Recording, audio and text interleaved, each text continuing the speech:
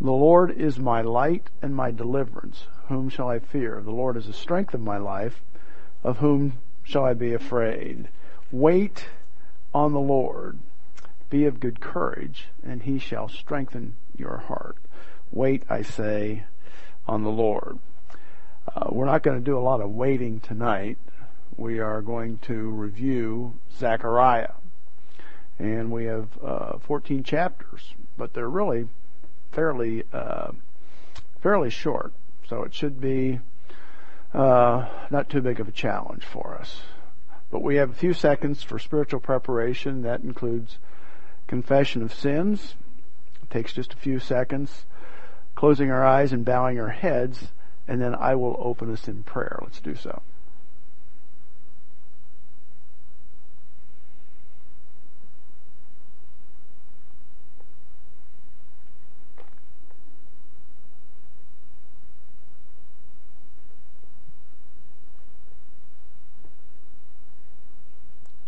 Dear Heavenly Father, we're thankful for this remarkable opportunity that we have to study the mind of Christ so that we have a better understanding of establishment principles, divine establishment, the divine institutions.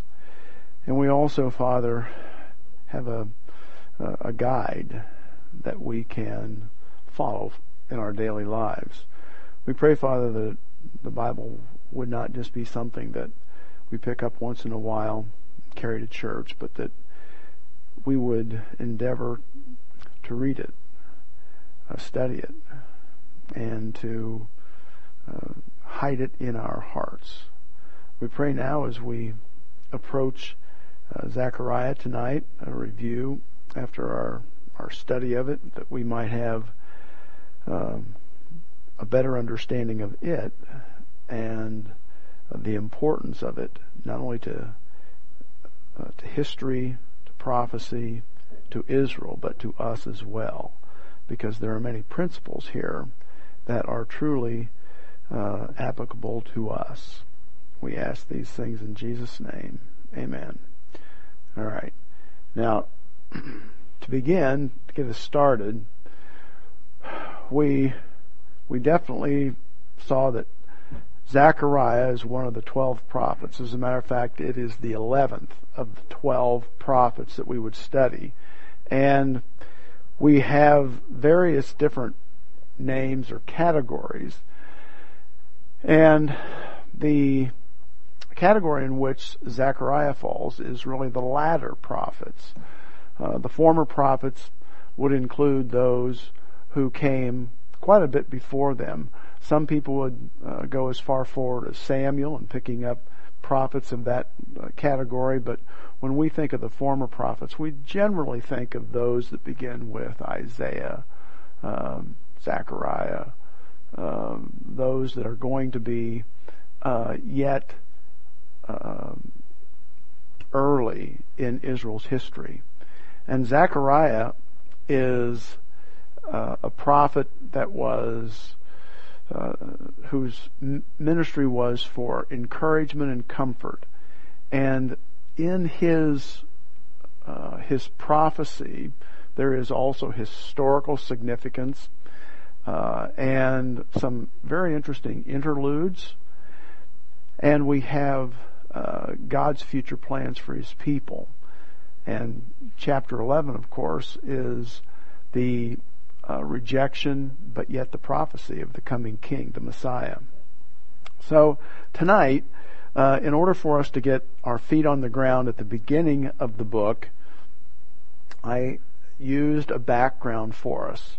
And Haggai, Zechariah, and Malachi are all post-exilic books. So there are, of the latter prophets, 9 of them are pre-exilic, and then Haggai, Zechariah, and Malachi, which are the 3 last books in the Old Testament, are what's known as post-exilic. We could play around a little bit with Daniel and Ezekiel and say that they were exilic prophets because they were prophesying during the exile, but they're generally not, you generally don't hear them described that way, but they are. Secondly here, Nebuchadnezzar conquered and took captives to Babylon. And that, of course, is our background and the frame, the basis for this book, because Zechariah is dealing with those exiles who came back, who returned. And he took 3 different deportations. He took one in 605, and that was Daniel's group. He took one in 597, that was Ezekiel's group. And then 586 BC is when Jerusalem was destroyed, the temple was destroyed, and the temple therefore plays a significant part of our topic tonight. And then, and that's when all the rest of them departed. In 539 BC, Cyrus the Great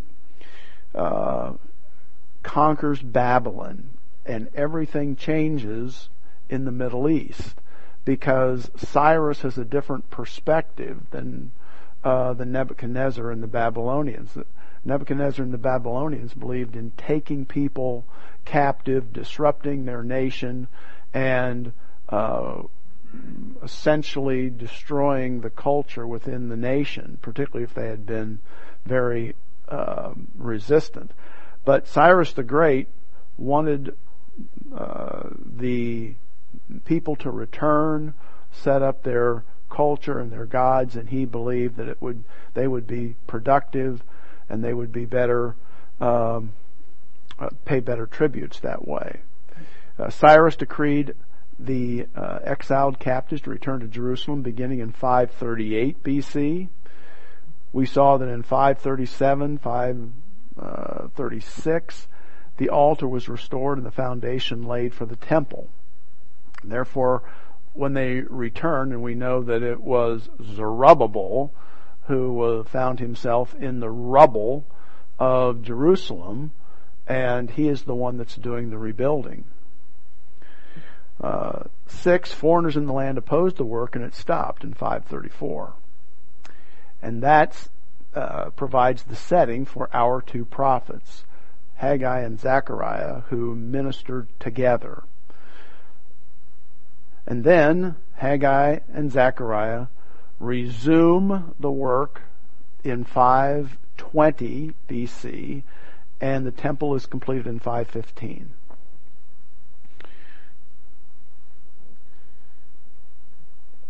And then finally, point 8, the situation in Judah was bleak and the people were discouraged. So that's where we find ourselves.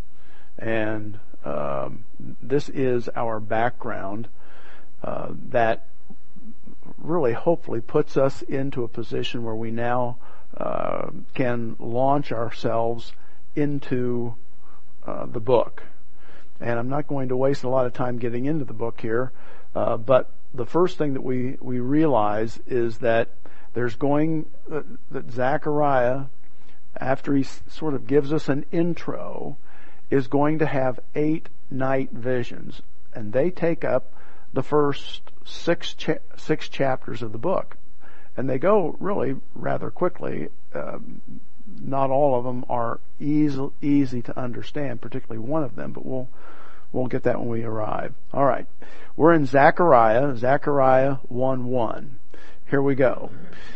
In the 8th month of the 2nd year of Darius, and this is going to be, as far as we're concerned, it's about 520 BC, because Darius, this king, we believe, came to the throne about 522 BC. In the 8th month of the 2nd year of Darius, the word of the Lord came to Zechariah, the son of Berechiah, the son of Iddu, the prophet, saying, "The Lord has been very angry with your fathers." And the fathers are not just those who are back in Babylon or some that may have come with them, but these are those who were disobedient in Israel, in Judah, particularly in the generations just prior to the destruction of Jerusalem. But you'll see the word fathers used several times by Zechariah, and the usage here establishes that meaning. Your fathers. And remember, Zechariah is now in the land. He is in Judah. He is addressing those who are in the land who attempted to build the temple. They managed to build the altar. They laid the foundation for the temple, and then they stopped. That's about as far as they got because of the opposition. And they really weren't trying. And so Haggai came in with a big stick and beat them about the head and shoulders and got them back to work. And now Zechariah, who is with Haggai, is now going to give them encouragement because they really see no hope for the future. There's a lot of opposition. The city's in rubble. They're working on the temple, but the temple is going to be pitiful in comparison to what Solomon had built. And this is where he finds himself. But Zechariah starts out with reminding them of who they were and what happened. The Lord has been very angry with your fathers.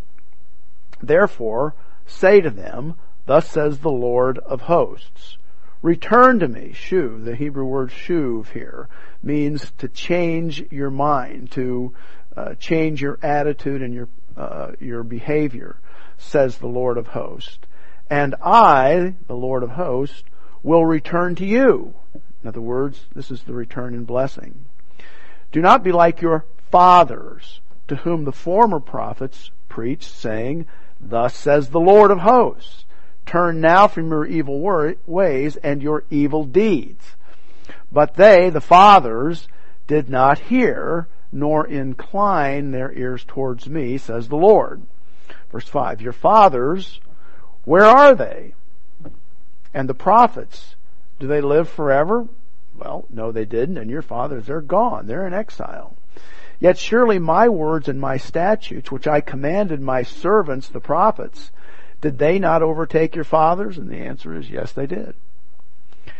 So they turned and said, in other words, they here is going to be the fathers, back in exile, they finally began to recognize the Lord and be obedient to Him. And they recognized that just as the Lord of hosts determined to do to us, according to our ways, evil ways, and according to our deeds, so He has dealt with us. He did exactly what He said He would do. If we weren't obedient, we were going to be destroyed. Our nation would be destroyed. And now, we're going to have these 8 night visions that are revealed to Zechariah. He'll have an interpreting angel helping him. We're going to see the angel of the Lord. We're going to see God the Father involved. And these 8 night visions are designed to begin to look into the future, because those who are listening to Zechariah are really discouraged.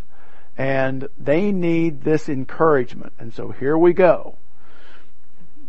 Our first vision, the vision of the horses. Rider on this, on the red horse.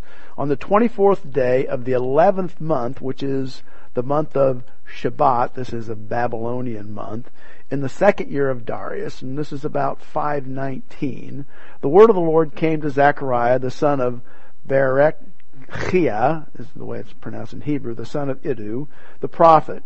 I saw by night, and behold, a man, and we're going to see that this is probably the angel of the Lord, riding on a red horse, and it stood amongst the myrtle trees in the hollow, and he's in Israel, and he's talking to them, and it's probably maybe there in the valley of Kidron, and behind him were horses, red, sorrel, white. We believe these are war horses.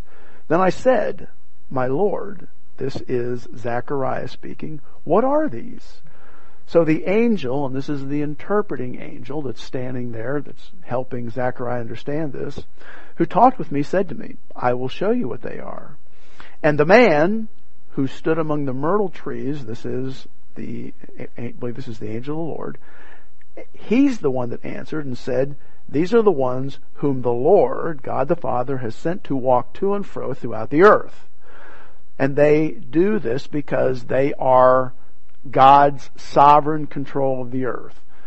He has omniscience. He doesn't need to have reconnaissance teams, but this speaks to us about the Lord's knowledge. He knows what's happening. So they answered the angel of the Lord. In other words, there's a report, and they are now giving a report. Who stood amongst the myrtle trees and said, "We have walked to and fro throughout the earth, and behold, all the earth is resting quietly." In other words, everything's happening according to what God has either directed or allowed. Then the angel of the Lord, we're going to get a little bit of an explanation here, a little bit of an interlude between this and the second vision. Then the angel of the Lord answered and said, "O Lord of hosts, how long will you, the Father, not have mercy on Jerusalem and on the cities of Judah, against which you, the Father, were angry," judicial action, "these 70 years? And the Lord, the Father, answered the angel who talked to me with good and comforting words. So the angel who spoke to me said to me, "Proclaim, saying, Thus says the Lord of hosts, I am zealous, passionate for Jerusalem and for Zion with great zeal. I am exceedingly angry with the nations at ease." In other words, this is, again, judicial anger towards these Gentile nations, and we'll see why. "For I was a little angry at Israel, and they helped, but with evil intent." In other words, they went beyond, plus they didn't have the right motivation here. "Therefore, thus says the Lord, I am returning to Jerusalem with mercy. My house shall be built in it, says the Lord of hosts, and a surveyor's line shall be stretched out over Jerusalem." And a surveyor line always means construction, building. "Again, proclaim, thus says the Lord of hosts, my cities shall again spread out through prosperity. The Lord will again comfort Zion, Jerusalem, and will again choose Jerusalem as his place to live." Vision 2. "Then I raised my eyes and looked, and there were 4 horns. And I said to the angel who talked with me, the interpreting angel, What are these? So he answered me, These are the horns that have scattered Judah, Israel, and Jerusalem. Then the Lord showed me 4 craftsmen, and I said, What are these coming to do? So we have 4 horns, then we have 4 craftsmen, and the general interpretation here is that these 4 horns that scattered Israel are those nations that did that. Assyria would be one, Babylonia would be another one. We have Persia right behind them, and right behind Persia is Greece. And then we have these 4 craftsmen. What are these? So he said, these are the horns that scattered Judah, and there's a possibility that Assyria is not part of that we start with Babylon, Greece, or Babylon, Persia, Greece, and Rome, and then the 4 craftsmen are the ones that come and dismantle the horns. But the horns are coming to terrify them, to cast out the horns of the nations that lifted up their horns against the land of Judah to scatter it. And we believe that very well might be then, as we look at that, we would say that those would probably be the craftsmen that are going to work against them are going to be Persia, Greece, Rome, and then the last craftsman possibly is the millennial kingdom, the kingdom of the Messianic kingdom. Our third vision, so these are the visions, this is the future that is being seen here. Then I raised up my eyes and looked, and behold, a man, possibly again the angel of the Lord, with a measuring line in his hand. And remember, when you see a measuring line, we're talking about some sort of construction. Sometimes, and mostly, it seems in the Bible, it's a positive construction, usually building or rebuilding. And behold, a man with a measuring line in his hand. So I said, Where are you going? And he said to me, again, very likely the angel of the Lord, to measure Jerusalem, to see what is its width and what is its length. And there was the angel who talked with me going out. In other words, he's departing. And another angel comes running to him. This is sort of an interesting scene that says, No, don't depart from Zechariah. Go back there because you're going to need to continue to explain things to him. Who said to me, run, speak to the young man, this is Zechariah, saying, Jerusalem shall be inhabited as towns without walls, because of the multitude of men and livestock in it. For I, says the Lord, will be a wall of fire around her, and I will be the glory in her midst.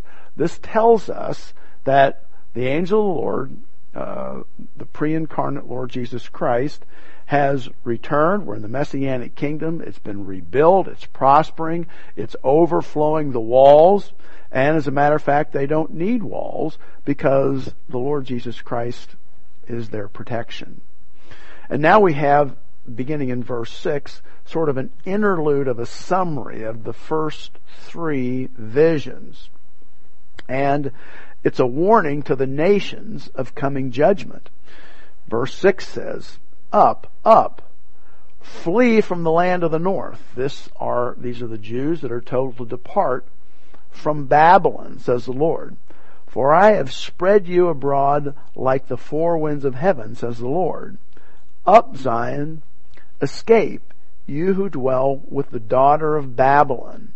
For thus says the Lord of hosts, He sent me, and here we think that the Lord of hosts is probably the Father, speaking to the Son, who is the Messiah, who is carrying out this action. He sent me after glory to the nations who plundered you, the Jews.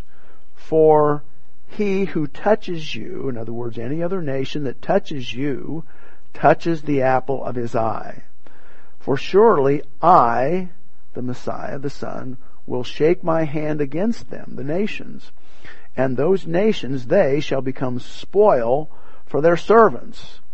In other words, the people that they had taken captive, they are now going to be overwhelmed by those that they had defeated.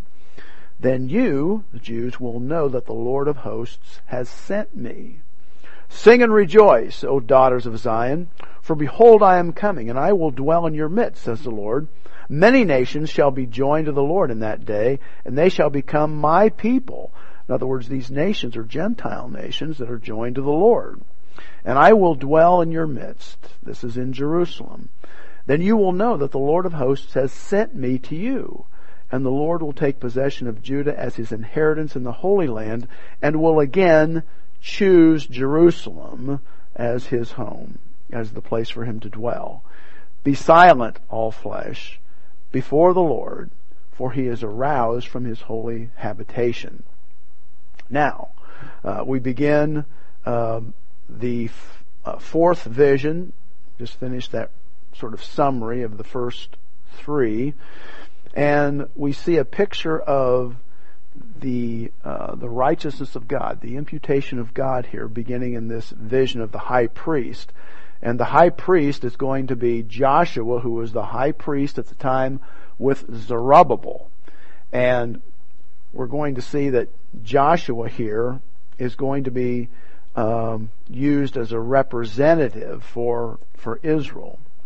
Then he, the interpretive angel, showed me Joshua the high priest standing before the angel of the Lord, and Satan, the name Satan means the accuser, standing at Joshua's right hand to oppose him. And the Lord said to Satan, this is the Son, the Lord, and of course the way he's referring to this, it appears that this is the Father, the Lord rebuke you, Satan. The Lord, the Father, who has chosen Jerusalem, rebuke you. Is not Joshua, is not this individual, a brand plucked from the fire? And he's representing the Jewish nation here that has been brought back from Babylon so that they may now be reestablished in Israel. Now Joshua was clothed with filthy garments and was standing before the Lord. In other words, they are sinful. They have yet to be established themselves as being righteous and faithful. Then he, the Son, answered and spoke to those who stood before him, saying, Take away the filthy garments from him. And to him, Joshua, he said, See, I have removed your iniquity from you, and I will clothe you with rich robes. In other words, this is the ceremonial cleansing for Israel to once more return to a holy relationship with God. And I said, let them put a clean turban on his head. And again, this is he being the Son.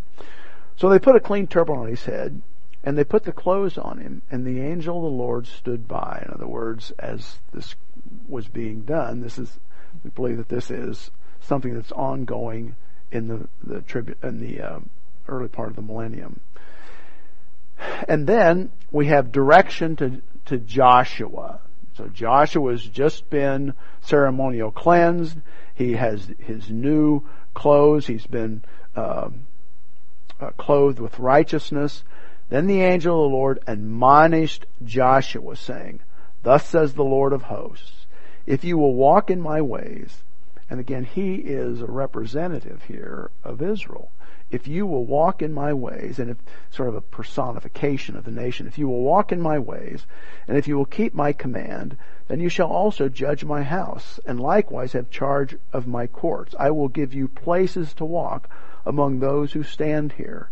Hear, O Joshua the high priest, you and your companions who sit before you, for they are a wondrous sign, restoration of the priestly nation to God. For behold, I, the Father, am bringing forth my servant the branch, and this is the Messiah. For behold, the stone that I have laid before Joshua, and the stone here is going to be the cornerstone for the temple, and that is going to be representative of the Lord.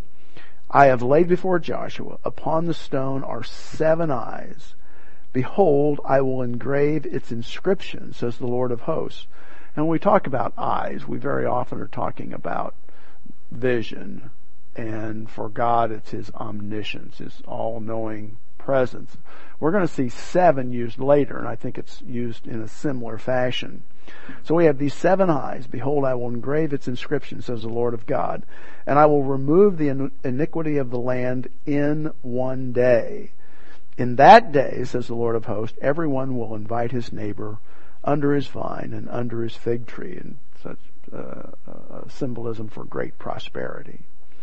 Chapter 4, we begin the 5th vision of the lampstand and the olive tree.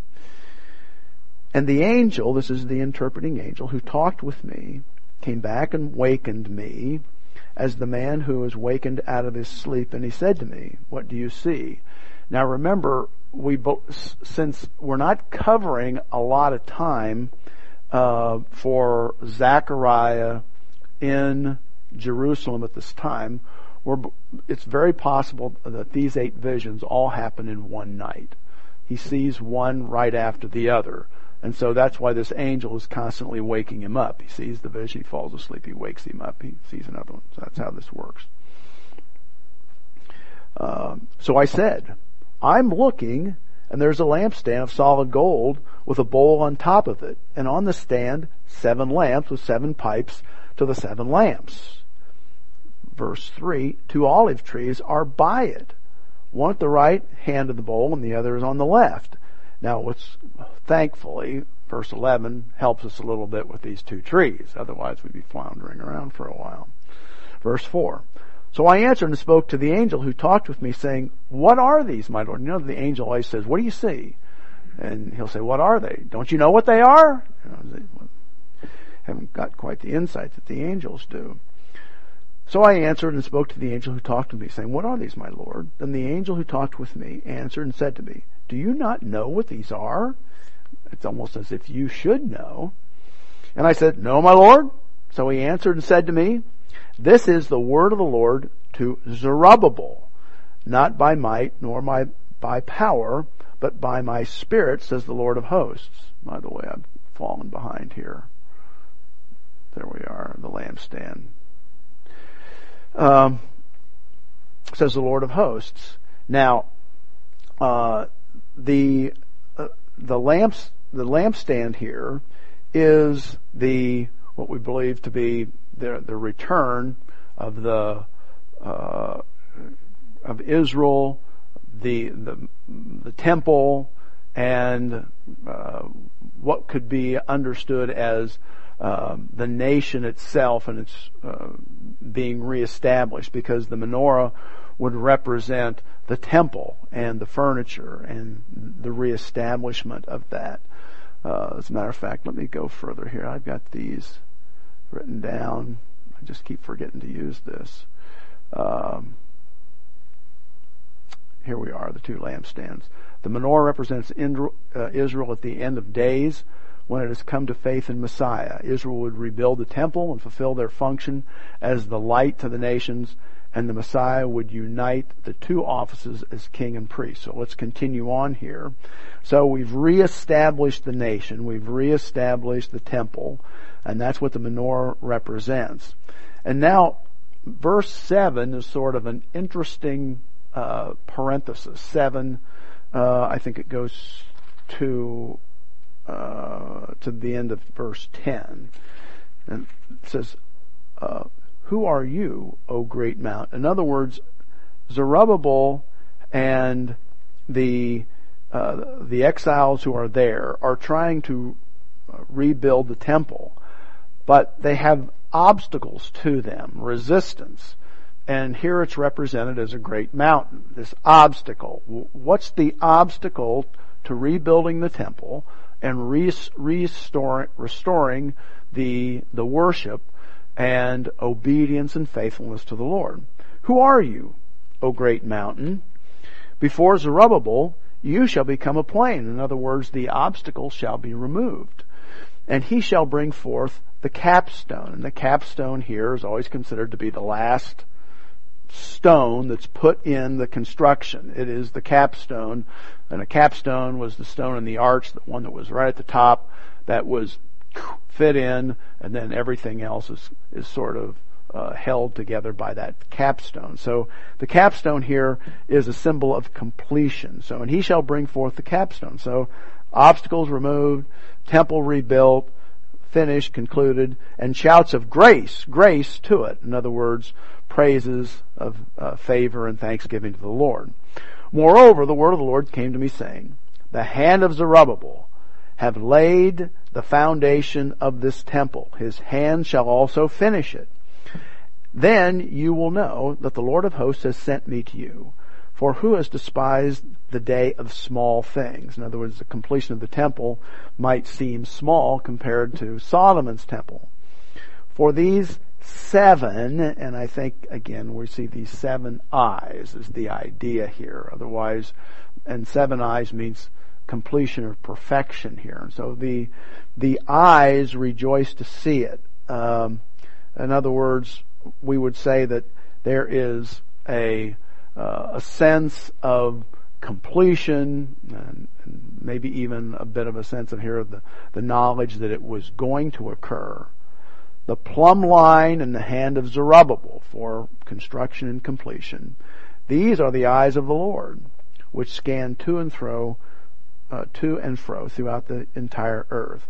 So God's omniscience and His dominion over all the earth is decreeing that this is going to occur. It's going to be completed, and that should be an encouragement. Then I answered and said to him, but what about these 2 olive trees at the right of the lampstand and at its left? And I further answered and said to him, what are these 2 olive branches that dip into the receptacles of the 2 gold pipes from which the golden oil drains? Then he answered me and said, do you not know what these are? And I said, no, my Lord. He said, these are the 2 anointed ones who stand beside the Lord of the whole earth. And it appears here that the messianic significance here, the feeding the 2 oils, for the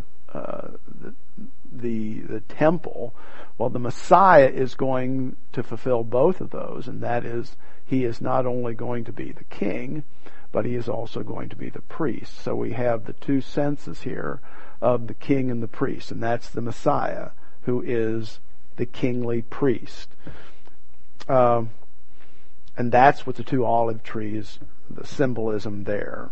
This is in the Millennium. He will fulfill both of those roles. He's the anointed priest, and he's also the anointed king. Now, vision 6. Vision 6 is the flying scroll. Chapter 5, verse 1. And when we get to chapter 5, we have 3 remaining, 6, 7, and 8, and these all relate to judgment. 3 visions of judgment. Then I turned and raised my eyes and saw there a flying scroll. And the sense of the scroll here is that this is the Word of God. Some people would say it's the Torah, and that's fine. But it has the sense of God's righteousness, His guidance, the establishment of truth.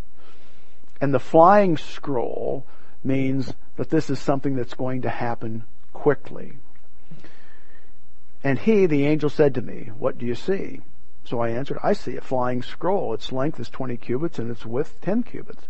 And he said to me, "This is the curse of the judgment that goes out over the face of the whole earth. Every thief shall be expelled according to this side of it," the scroll said, "and every perjurer shall be expelled according to that side of it." So this is the enforcement of the law for those who are breaking the law. "I will send out the curse," says the Lord of the hosts, said the Lord of hosts. "It, judgment, shall enter the house of the thief, and the house of the one who swears falsely by my name. It shall remain in the midst of his house, and consume it with its timber and stones." So there's this judgment on the earth against those who are disobedient or in revolt against God. Our 7th vision, the vision of the woman in the basket, is probably one of the more difficult ones for scholars. But it's a judgment against Israel, and it looks like it's against their commerce. Their commerce, which was, we could say it's described here as wickedness, but it's dishonest. Then the angel who talked with me came out and said to me, "Lift your eyes now and see what this is that goes forth." So I asked, "What is it?" And he said, "It's a basket, an ephod that is going forth." So it's a basket that contains evil and its commerce. He also said, "This is their," in the New King James it says resemblance. I think in the New American Standard Bible it says appearance. So it's the appearance. It's the influence it has throughout the entire earth. Here is a lead disc lifted up. Here's a lead disc lifted up, and this is a woman sitting inside the basket. And the woman here is the personification of idolatry and from Israel and the evil commerce that it produces. Sitting inside the basket. Then he said, "This is wickedness." And he thrust her down in the basket and threw the lead cover over its mouth. So it's also a jail. It's a prison cell. Then I raised my eyes and looked, and there were 2 women coming with the wind in their wings, for they had wings like the wings of a stork, and they lifted up the basket between heaven and earth. In other words, it's moving now. So I said to the angel who talked with me, "Where are they carrying the basket?" And he said to me, "To build a house for it in the land of Shinar," which is Babylon. "When it is ready, for the basket will be set there on its base." And so this is the center for religious and economic or commercialism during the tribulation, and that's where it is going to be destroyed. And then we have our final vision, vision 8. And vision 8 is the 4 chariots, which is again judgment. Then I turned and raised my eyes and looked, and behold, 4 chariots were coming from between 2 mountains, and the mountains were mountains of bronze. Now we're going to see that they're actually coming, they're spirits of heaven. So we believe that this is a description of heaven from a human perspective. Mountains being dominion, God's dominion, and the bronze gates, we might say, which were at the time considered to be extremely strong. With the first chariot, were red horses, and the second black horses, and the third chariot white horses, and with the fourth chariot dappled or gray horses, strong steeds. So they're going forth in judgment. Then I answered and said to the angel who talked with me, "What are these, my Lord?" And the angel answered and said to me, "These are 4 spirits of heaven, who go out from their station before the Lord of all the earth. The one with the black horses is going to the north country, white are going after them, and the dappled are going, or gray, are going towards the south country." Then the strong steeds went out, eager to go, that they might walk to and fro throughout the earth. And he said, "Go, walk to and fro throughout the earth." So they walked to and fro throughout the earth. And he called to me and spoke to me, saying, "See, those who go towards the north country have given rest to my spirit in the north country."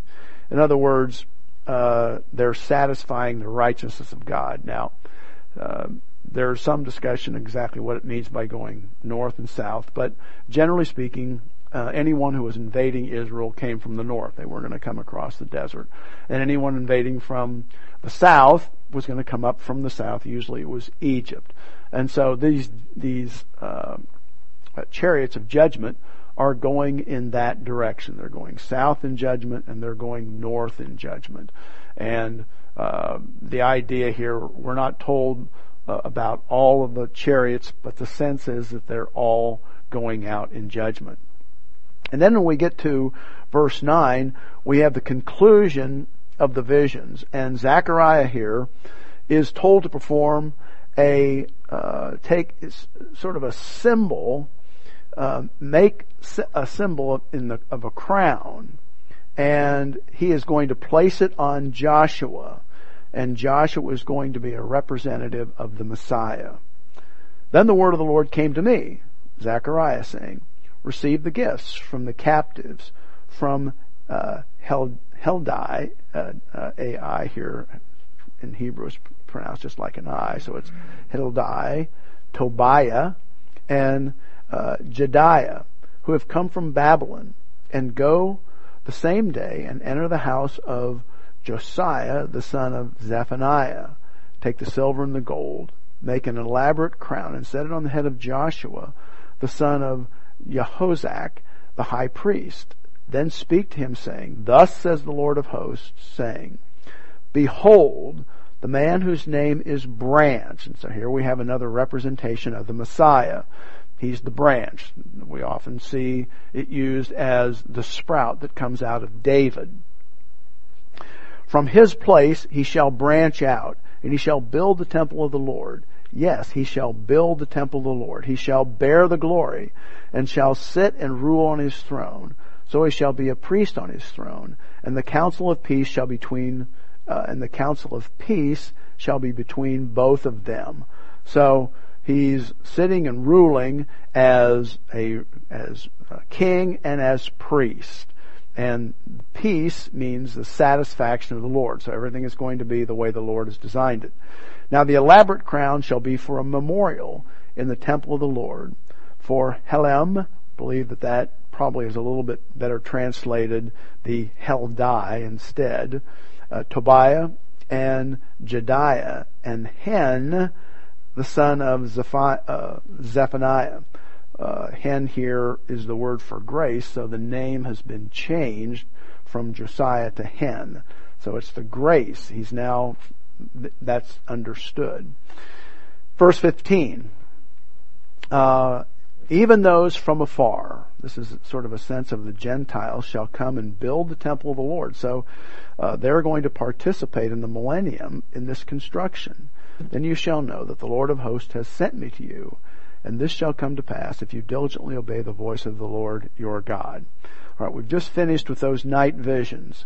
And as we begin chapter 7, we have a bit of a historical interlude, because there are going to be some people that come to Zechariah and ask him a question. And the answer is going to be given in chapter 7 and 8. And I'm going to move through those rather quickly, because we'll see that there are four messages or four answers. Two of them are going to come in chapter 7, and 2 of them are going to come in chapter 8. Now, in the 4th year, this is 518 BC of King Darius, came to pass that the word of the Lord came to Zechariah on the 4th day of the 9th month, Chislev, when the people sent Sherezer and Regem-melech and his men from Bethel. Some have the house of God, but that's what Bethel is. So they came from Bethel, which was north of Jerusalem, to pray or to seek favor before the Lord, and to ask the priests who were in the house of the Lord of hosts and the prophets, saying, should I weep? The word here for weep is weep, but it means to mourn. Should I mourn in the 5th month and fast as I have done for so many years? And the idea here is they're not weeping in one month and fasting in another. They're weeping and fasting in both of these months. And here we have the first message or the first answer. And the first answer is going to identify this as empty ritualism. Then the word of the Lord came to me, saying to Zechariah, say to all the people of the land and to the priests. He is the prophet. He is the one that has the message from the Lord, so he can answer this question. When you fasted and mourned in the 5th and the 7th month during those 70 years, did you really fast for me? For me? When you eat and when you drink, do you not eat and drink for yourselves? Should you not have obeyed the words which the Lord proclaimed through the former prophets, when Jerusalem and the cities around it were inhabited and prospered, and the south and the lowlands were inhabited? In other words, shouldn't you just obey? Why are you spending so much time with this mourning and fasting when obedience would have been the order of the day? And while we don't get an answer specifically to that question, should we? The answer is, this is empty ritualism. It's not doing you any good. You might as well not be doing it. In other words, don't worry about it. But we'll see some of these other answers. Now, the second message begins in verse 8, second answer. Then the word of the Lord came to Zechariah, saying, thus says the Lord of hosts. In other words, don't do that, do this. Execute true justice. Show mercy and compassion, everyone to his brother.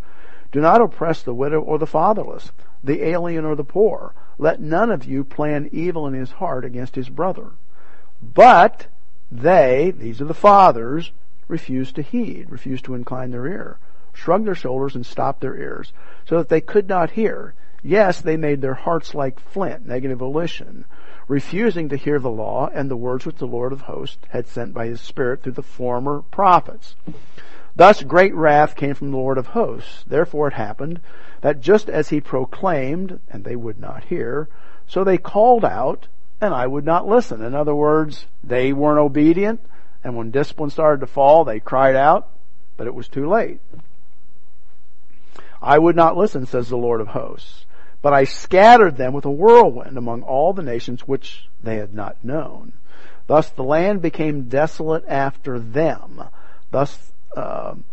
so that no one passed through or returned. For they, these are the fathers, made the pleasant land desolate. Now, chapter 8, we begin the third message or the third answer, and this is a message of restoration. We really had the first two. I don't think I gave you this. The first message was a message of rebuke. When they say, what should we do? Well, in verses 4 through 7, there's the message of rebuke. He rebukes them because what they're doing is really empty ritualism. And then in verses 8 through 14, they have the message of repentance. They're told to repent. This is how you're supposed to act. Now we have the message of restoration. And this goes all the way over to verse 17. Again, the word of the Lord of hosts came, saying, thus says the Lord of hosts, I am zealous for Zion, and with great zeal, with great fervor, passion, I am zealous for her. So this is the message. The Messiah is going to restore Israel and Jerusalem. Thus says the Lord, I will return to Zion and dwell in the midst of Jerusalem. Jerusalem shall be called the city of truth, the mountain of the Lord of hosts, the holy mountain. Thus says the Lord of hosts, old men and old women shall again sit in old age, this is in the millennium, in the streets of Jerusalem, each one with his staff in his hand because of great age. The streets of the city shall be full of boys and girls playing in its streets. Thus says the Lord of hosts. And this is millennial Jerusalem, and it's going to be difficult for those who are standing in front of Zechariah to believe this, and therefore it's going to say, if it is difficult in the eyes of the remnant, and they are the remnant that are there, of this people in these days, will it also be difficult in my eyes, says the Lord? No.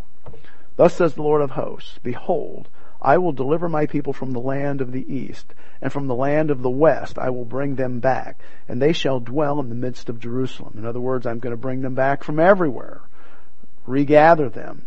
They shall be my people, and I will be their gods, in truth and in righteousness. That's the character of God. Thus says the Lord of hosts, let your hands be strong. Be encouraged, you who have been hearing in these days these words by the mouth of the prophets, Haggai and Zechariah, who spoke in the day the foundation was laid, the foundation of the temple. For the house of the Lord of hosts, that temple might be built. For before these days, there were no wages. Number one, there were no wages for man, nor any hiring for beasts. There was nothing for them to do. There was no peace, no rest from the enemy, or probably better, from distress, for whoever went out and whoever went in. And that's a merism that means for everybody. And then thirdly, for I set out all men, everyone against his neighbor. So there was internal conflict. They just couldn't get anything done. They couldn't get together on anything. But now, I will not treat the remnant, the exiles of this people, as in the former days, says the Lord of hosts. For, number one, for the seed shall be prosperous. 2, the vine shall give its fruit. The ground shall give her increase. 3, 4, and the heavens shall give their due. 5, I will cause the remnant of this people to possess all these, and it shall come to pass that just as you were accursed among the nations, O house of Judah and house of Israel, so I will deliver you, and you shall be a blessing, which is the 6th thing he's going to do. Do not fear. Let your hands be strong. In other words, be encouraged. For thus saith the Lord of hosts, just as I determined to punish you when the fathers provoked me to wrath, says the Lord of hosts, and I would not relent, so again in these days I am determined to do good to Jerusalem and to the house of Judah. Do not fear. These are the things that you shall do. First of all, speak each man the truth to his neighbor. Second, give judgment in your gates for truth, justice, and peace. Third, let none of you think evil in your hearts against your neighbor. And 4, do not love a false oath. For all these things that I hate, says the Lord. And then the 4th message, the 4th answer here. Then the word of the Lord, which is the message of rejoicing. Then the word of the Lord of hosts came to me, saying, Thus says the Lord of hosts, the fast of the 4th month, the fast of the 5th, fast of the 7th, fast of the 10th. In other words, you can fast, mourn all you'd like, but those are going to be turned to joy and gladness and cheerful feasts for the house of Judah. Therefore love peace and truth. In other words, they were supposed to, all of this was going to be changed, and they simply needed to be obedient.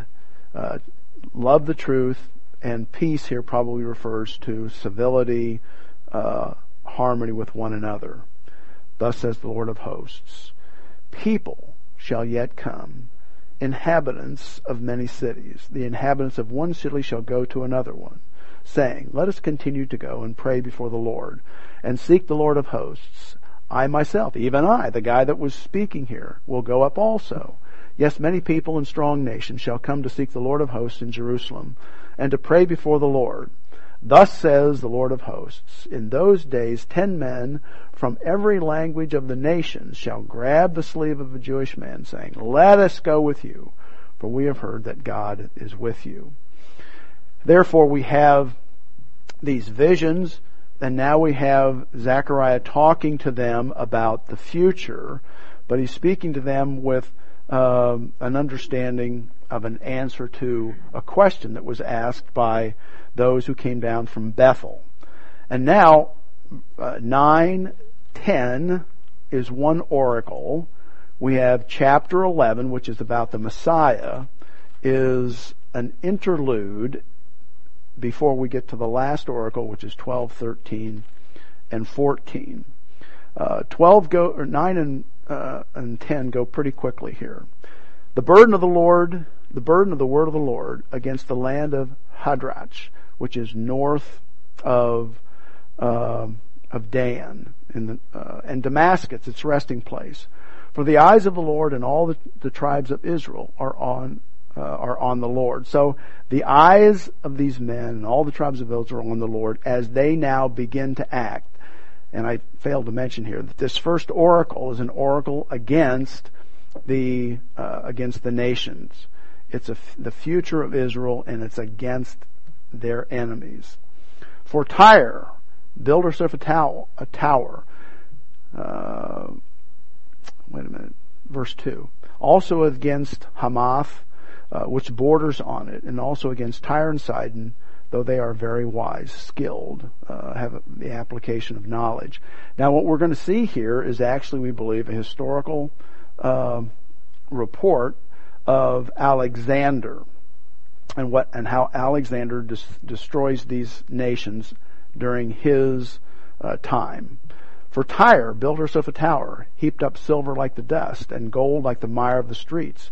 Behold, the Lord will cast her out. He will destroy her power in the sea, and she will be devoured by fire. Ashkelon shall see it in fear. Gaza also shall be very sorrowful, and Ekron, for he dried up her expectation. The king shall perish from Gaza, and Ashkelon shall not be inhabited. And this is what Alexander did as he moved down the coast.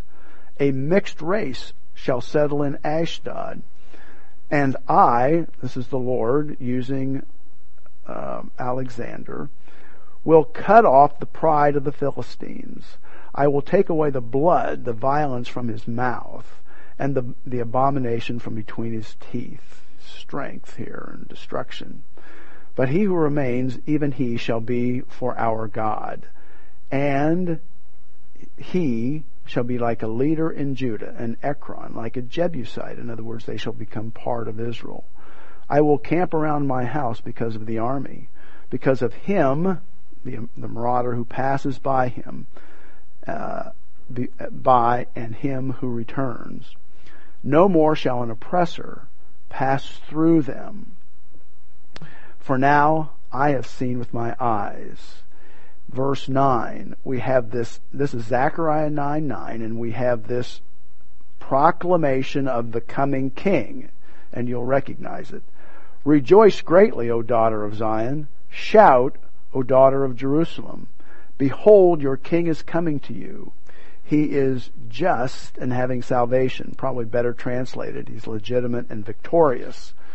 Lowly and riding on a donkey, a colt, the foal of a donkey. I will cut off the chariot from Ephraim and the horse from Jerusalem. And as we begin, we recognize verse 9 as the first advent, and verse 10 is the second advent, which has not occurred yet. I will cut off the chariot from Ephraim, from the 10 tribes, and the horse from Jerusalem, Judah. The battle bow shall be removed. In other words, they're not going to need military strength. He shall speak peace to the nations. His dominion shall be from sea to sea, and from the river to the ends of the earth. And now, completing here, this is what God is going to do. And he makes 5 specific promises to them. As for you also, because of the blood of your covenant, this is the Abrahamic covenant, I will set your prisoners free from the waterless pit, from exile. Return to the stronghold, to the land of Jerusalem, you prisoners of hope. Even today I declare that I will restore double to you, for I have bent Judah my bow, and fitted the bow with Ephraim, and raised up your sons, O Zion, against your sons, O Greece, and made you like the sword of a mighty man. So 11 and 13 is the preservation of Israel. And then, beginning in verse 14, we have protection in battle. Then the Lord will be seen over them, and his arrow will go forth like lightning. The Lord God will blow the trumpet and go with whirlwinds from the south. The Lord of hosts will defend them. They shall devour and subdue with sling stones. Israel here, they shall drink and roar as if with wine. In other words, celebration. They shall be filled with the blood like basins. They shall be filled with blood like basins. In other words, great victory. Like the corner of the altar. The Lord their God will deliver them in that day as the flock of his people. For they shall be like the jewel of the crown, which has been raised over his land. For how great is his goodness, and how great his beauty. Grain shall make the young men thrive, and new wine the young women. So in other words, men and women are going to rejoice their strength. Now, let me just summarize here chapter 10, because chapter 10, as we begin in verse 3, we have that God is going to provide for them in their military strength.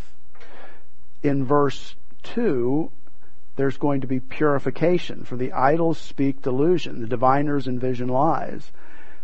They comfort in vain, therefore the people wander their way like sheep. And then he talks about, my anger is kindled in verse 3 against the shepherds, and I will punish the goat herders. So these are the leaders who are leading them astray, and he's going to change that. In verse 4, the Messiah comes, from him comes the cornerstone. From Israel comes the cornerstone, which is the Messiah. And then in verse 6, we have the regathering of Israel. I will strengthen the house of Judah. I will save the house of Joseph. So we have the southern and the northern kingdom. And I will bring them back together. So he's restoring them, and I will have mercy on them. And he continues in this way. And when he gets to verse 12, he says, I will strengthen them in the Lord, and they shall walk up and down in his name, says the Lord.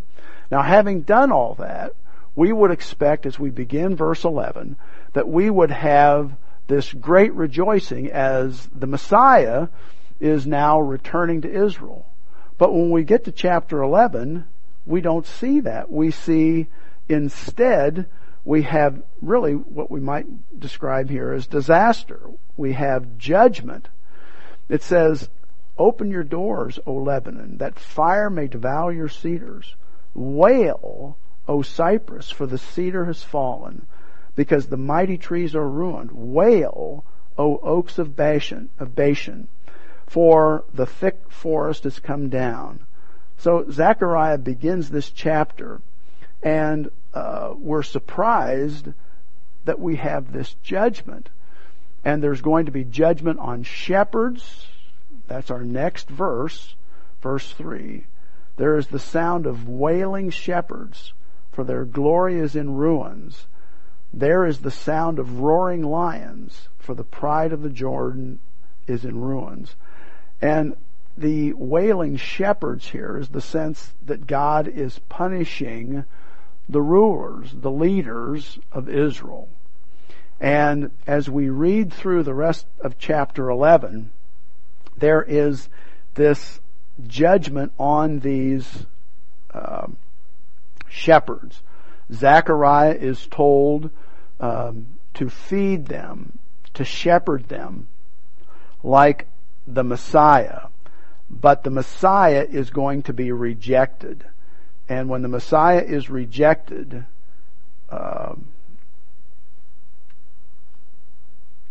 the flock is disciplined. They are punished. And when we get to verse 15, it says, and the Lord said to me, Zechariah, next take for yourself the implements of a foolish shepherd. So we begin with a plural shepherds, and now we end with one shepherd, and we believe this one shepherd in verse 15 is the Antichrist. For indeed I will raise up a shepherd in the land who will not care for those who are cut off, nor seek the young nor heal those that are broken, nor feed those who still stand. But he will eat the flesh of the fat and tear the hooves in pieces. And we believe that that's a description of the Antichrist. And then in verses 12, 13, and 14, we have the final burden. And we've just studied this. But this is an interesting 3 chapters, because this is really a description of the tribulation. Description of the tribulation, and then finally the millennium. And we saw in chapter 12 the burden of the Lord concerning Israel. Thus says the Lord, who stretches out the heavens, lays the foundation of the earth, and forms the spirit of man within him. Behold, I will make Jerusalem a cup of drunkenness to all the surrounding peoples, when they lay siege against Jerusalem, against Judah and Jerusalem. And it shall happen in that day that I will make Jerusalem a very heavy stone for all the people who would heave it away. And so this is the description in chapter 12 of the latter part of the tribulation, when these nations are coming against Jerusalem. And as you read chapter 12, you see that Jerusalem has a remnant within it that resists and has a very successful battle, because the Lord is supporting them. You'll notice in verse 8, in that day the Lord will defend the inhabitants of Jerusalem, the one who is feeble among them, in that he shall be like David, be a great warrior, and the house of David shall be like God, like the angel of the Lord before them. It shall be in that day that I will seek to destroy all the nations that come against Jerusalem. And then in verses 10 through 14, we see that Israel recognizes their rejection of the Messiah, and it says, I will pour out in the house of David and the inhabitants of Jerusalem the spirit of grace and supplication, and they will look on me whom they pierced. Yes, they will mourn for him as one mourns for his only son. So they recognize what they have done. In chapter 13, in that day a fountain shall be opened for the house of David and for the inhabitants of Jerusalem, for sin and for uncleanness. And it shall be in that day, says the Lord of hosts, that I will cut off the name of the idols. So this is the purging, cleansing within Israel of all of these, of everything that is does not cause them or bring them or help them to participate in the worship of the Lord. And we have a very unique section here beginning in verse 7. In verse 7, we see the first advent, the Lord's first advent when he goes to the cross. And it says here in verse 7, it's just sort of a historical interlude with the first part of what's going to happen to the Lord. We see the first advent, and then we're going to see the second advent. Awake, O sword, against my shepherd. And the shepherd here is the Lord Jesus Christ. Against the man who is my companion, says the Lord of hosts. Strike the shepherd, this is the cross, and the sheep will be scattered. That's the 70 AD. And I will turn my hand against the little ones. And then we jump to the tribulation, the second part, or the second advent. And it shall come to pass in all the land, says the Lord, that 2/3 in it shall be cut off, shall die, but 1/3 shall be left. I will bring 1/3 through the fire, will refine them as silver is refined, and test them as gold is tested. They shall call on my name, and I will answer them. I will say, this is my people, and each one will say, the Lord is my God. And then in chapter 14, the last chapter, the day of the Lord, we have the fight in Israel and how the Lord delivers them in that day. In verse 4, his feet will stand on the Mount of Olives, which faces Jerusalem on the east, and the Mount of Olives shall be split in two from east to west, making a very large valley. Half of the mountain shall move to the north and half of it to the south, and this is how they will escape. But then they're also going to return and participate in the destruction of the Antichrist's army. Verse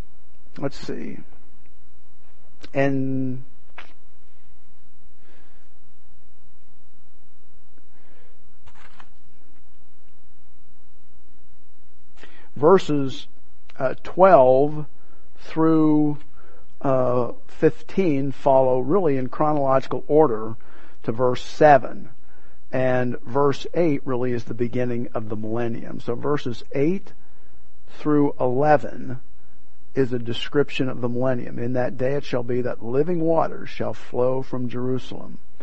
And then, when we arrive in verse 16, we have a description of the millennium. And it shall come to pass that everyone who is left of all the nations which came against Jerusalem shall go up from year to year to worship the King, the Lord of hosts. And they will be celebrating in Jerusalem. So that, verse 20, in that day, holiness to the Lord shall be engraved on the bells of the horses. The pots in the Lord's houses shall be like the bowls before the altar. Yet every pot in Jerusalem and Judah shall be holiness to the Lord of hosts. And everyone who sacrifices shall come and take them and cook in them in that day. And there shall no longer be anyone who is disobedient or an unbeliever in the house of the Lord of hosts. Now, Zechariah, again, is just a wonderful book that takes us, even though Zechariah is talking to the remnant that is in the land, his message really is supposed to be an encouragement to them, but most of it is a far fulfillment that is going to be occurring in the tribulation and in the millennium. And for us, that of course is all yet future. And because it is yet future, we will participate in the millennial portion of it in our resurrection bodies. And the tribulation is that time when the Lord returns and the nation is purged, or the world is purged, and we enter the millennium with only believers. But what's interesting about the millennium, and you'll notice here in the very last verse, and this is something I'm going to probably address, I want to address. It says, everyone who sacrifices shall come and take them, these pots, and cook in them. And in that day there shall no longer be a Canaanite in the house of the Lord, and house of the Lord of hosts. And there is much discussion about what that means. Why would we in the millennium say that? Well, if we think about the millennium and what it's going to be, we start with believers, but they're in their human body. And they all still have a sin nature. And we believe that those who are believers who enter the millennium are going to remain faithful. But there are going to be children who are born to them who have not seen the great things of the Lord, who will not be faithful. And they are going to be the ones that periodically don't come to Jerusalem to worship. And you'll notice something I didn't read here. And it shall be that whichever, this is verse 17 in chapter 14, and it shall be that whichever of the families of the earth that do not come up to Jerusalem to worship the King, the Lord of hosts, on them there will be no rain. So there are going to be people who are negative. There are going to be people who resist this, and they're going to be forced to come simply by the Lord. Well, that's very interesting, because that means that during the millennium, we are going to have those who are positive and very faithful, and we're going to have others that aren't. And is there ever going to be a time when we will see all of that removed? And the answer is yes, we will. And for most of us, we see that as the eternal state. But there seems to be some sense here that there is a part, or there is a period of time subsequent to the millennium when we have on earth nothing but those who are truly committed and believers, so that then we have the perfect environment. And I may address that next time. It's something that a chap by the name of Clarence Larkin, in his study of dispensationalism, addressed. And we may look at that. But I wanted to go through Zechariah and try to pull it together, and it's a difficult thing to do. But it's an important book. It's an incredibly important book as far as prophecy is concerned. There's a lot of detail there that we really worked our way through, and hopefully it will not be a foreign book to you in the future. Let's bow our heads in prayer. Dear Heavenly Father, we're thankful for God the Holy Spirit, who helps us to understand these things. And we're thankful for this book and how it fits with Isaiah and with Micah and with Daniel, and then also with Revelation and the importance of it. And the more we spend time in it, the easier it is for us to begin to understand what you are telling us, and how the history of the Jews really is the pattern and the ruler for human history. And Father, we look for these events in the future. We know that we will not be here because of the rapture. But Father, we know that just as sure as you have fulfilled other promises in the past, these promises, these prophecies are going to be fulfilled. And Father, we should recognize them when they begin to occur, albeit we'll be in our resurrection bodies and maybe even participating in them. And we ask these things in Jesus' name. Amen.